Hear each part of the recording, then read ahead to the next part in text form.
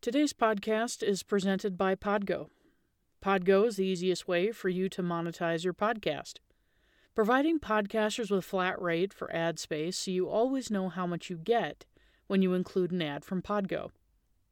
Apply today to become a member and immediately be connected with advertisers that fit your audience. That's podgo.co, podgo.co. And be sure to add our podcast in the How Did You Hear About Podgo section of the application.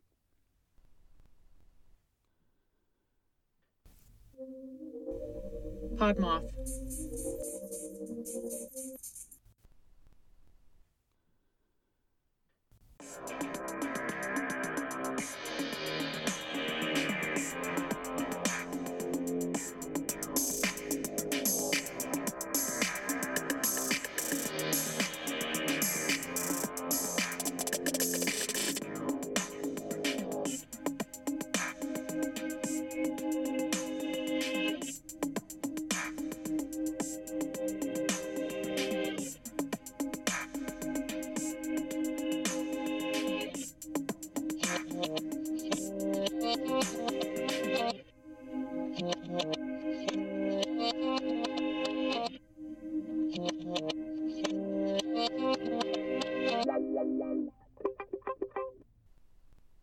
Hello, and welcome to Boozed Podcast, where we get supernatural and shit-faced.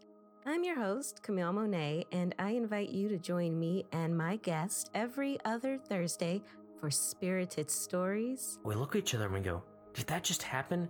And in her hand, she still had the sucker. It fell over, and then it stood back up, and then the gate closed. Lush lore. And as it turns out, Maria, in a former life, was an evil witch. Oh. And intoxicating inquiries. I mean, I know some hogs can be really freaking big. They can. They can be huge. They're and huge. They'll eat you. So, I mean... Wait, I'm sorry, what? Pigs will eat you. Pour a drink, warm up the Ouija board, and prepare to get 3 ghost sheets to the wind. You can summon a new episode every other Thursday on Apple Podcast, Stitcher, Spotify, or wherever you get your podcast. Thank you for listening, and don't forget, get boozed.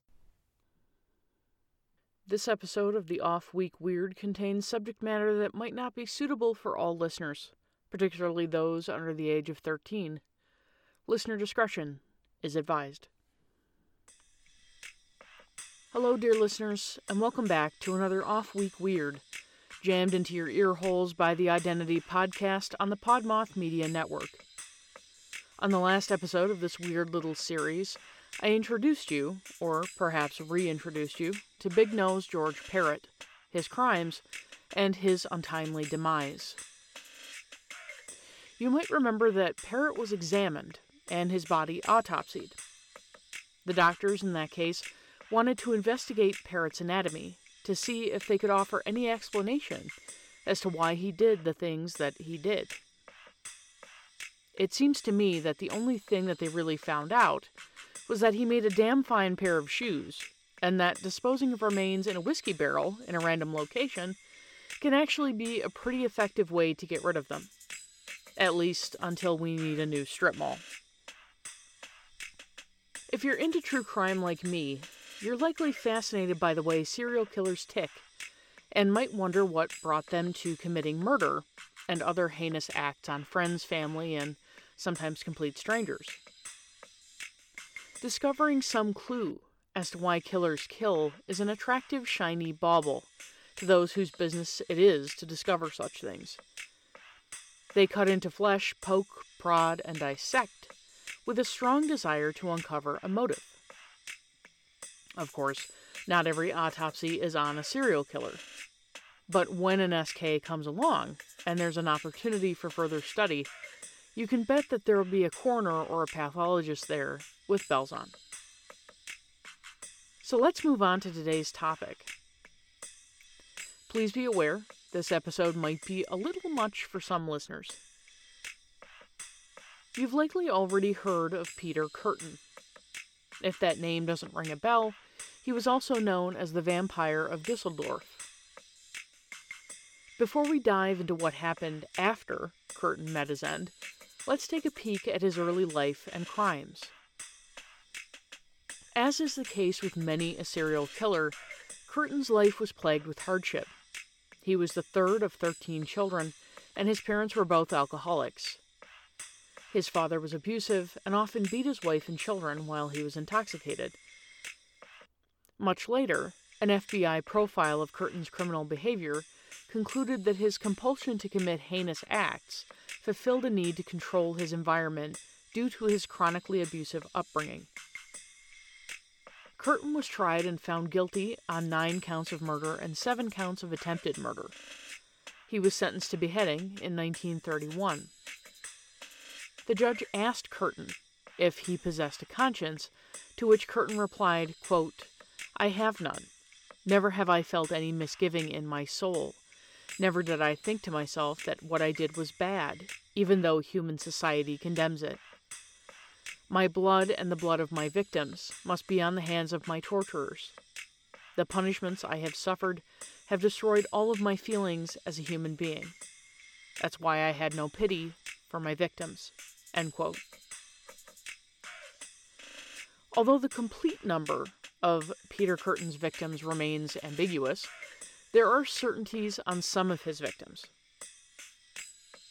Christine Kine, 9, in 1913, was raped, choked to death, and her throat was cut with a knife. In 1929, an unidentified girl, 8, was raped and strangled to death. Rudolf Scheer, 45, in 1929, was stabbed 20 times in the neck with a knife. Rosa Olinger, age 8, was sexually assaulted and stabbed 13 times with a knife.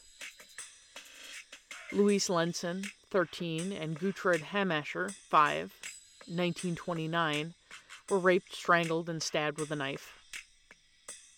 Maria Hahn, 20, in 1929, raped and stabbed with a knife 20 times.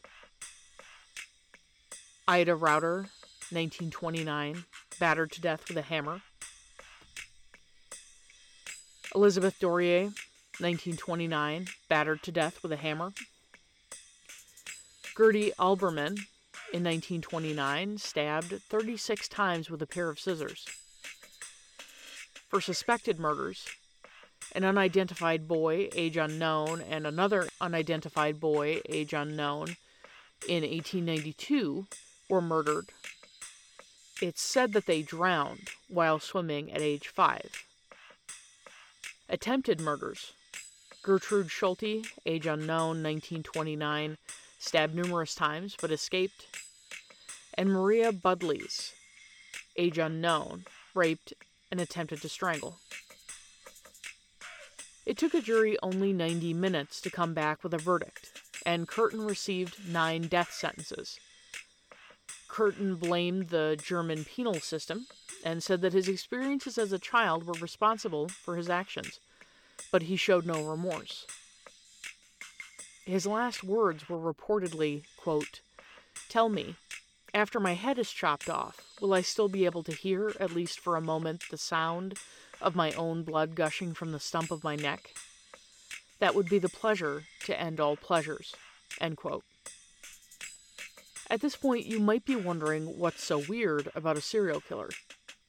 Well, as was the case with George Parrott, it's not what he did in life, but rather what happened to him afterward that fits the bill.